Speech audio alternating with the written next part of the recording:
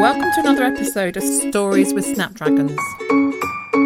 I'm Alison and today we're reading a spring special, Rabbit Spring Adventure by Anita Loughrey and Daniel Howarth.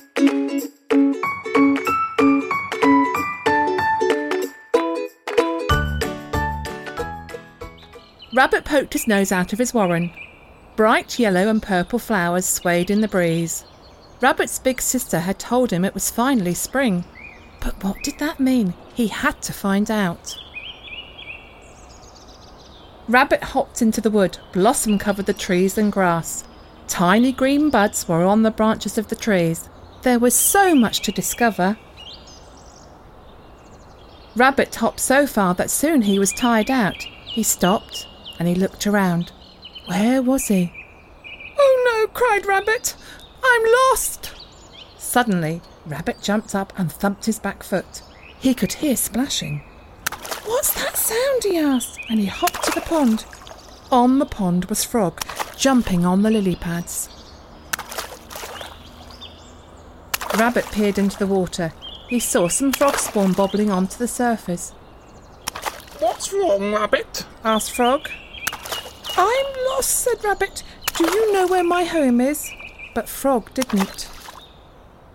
Rabbit hopped to the cornfield where seeds were sprouting into new plants.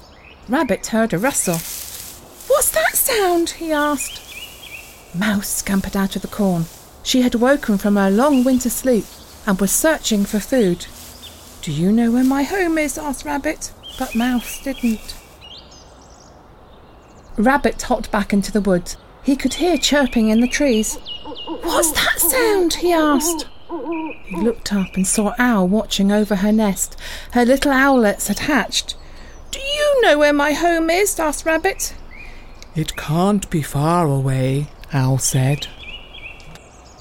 "Everything looks so different," said Rabbit, "and there are so many new sounds. I don't think I'll ever get home." "Close your eyes and listen carefully," said Owl.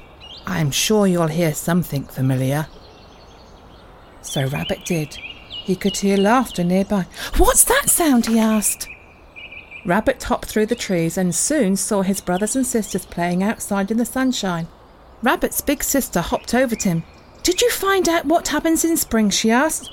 "Spring is beautiful," said Rabbit, "but it'll take some time getting used to it."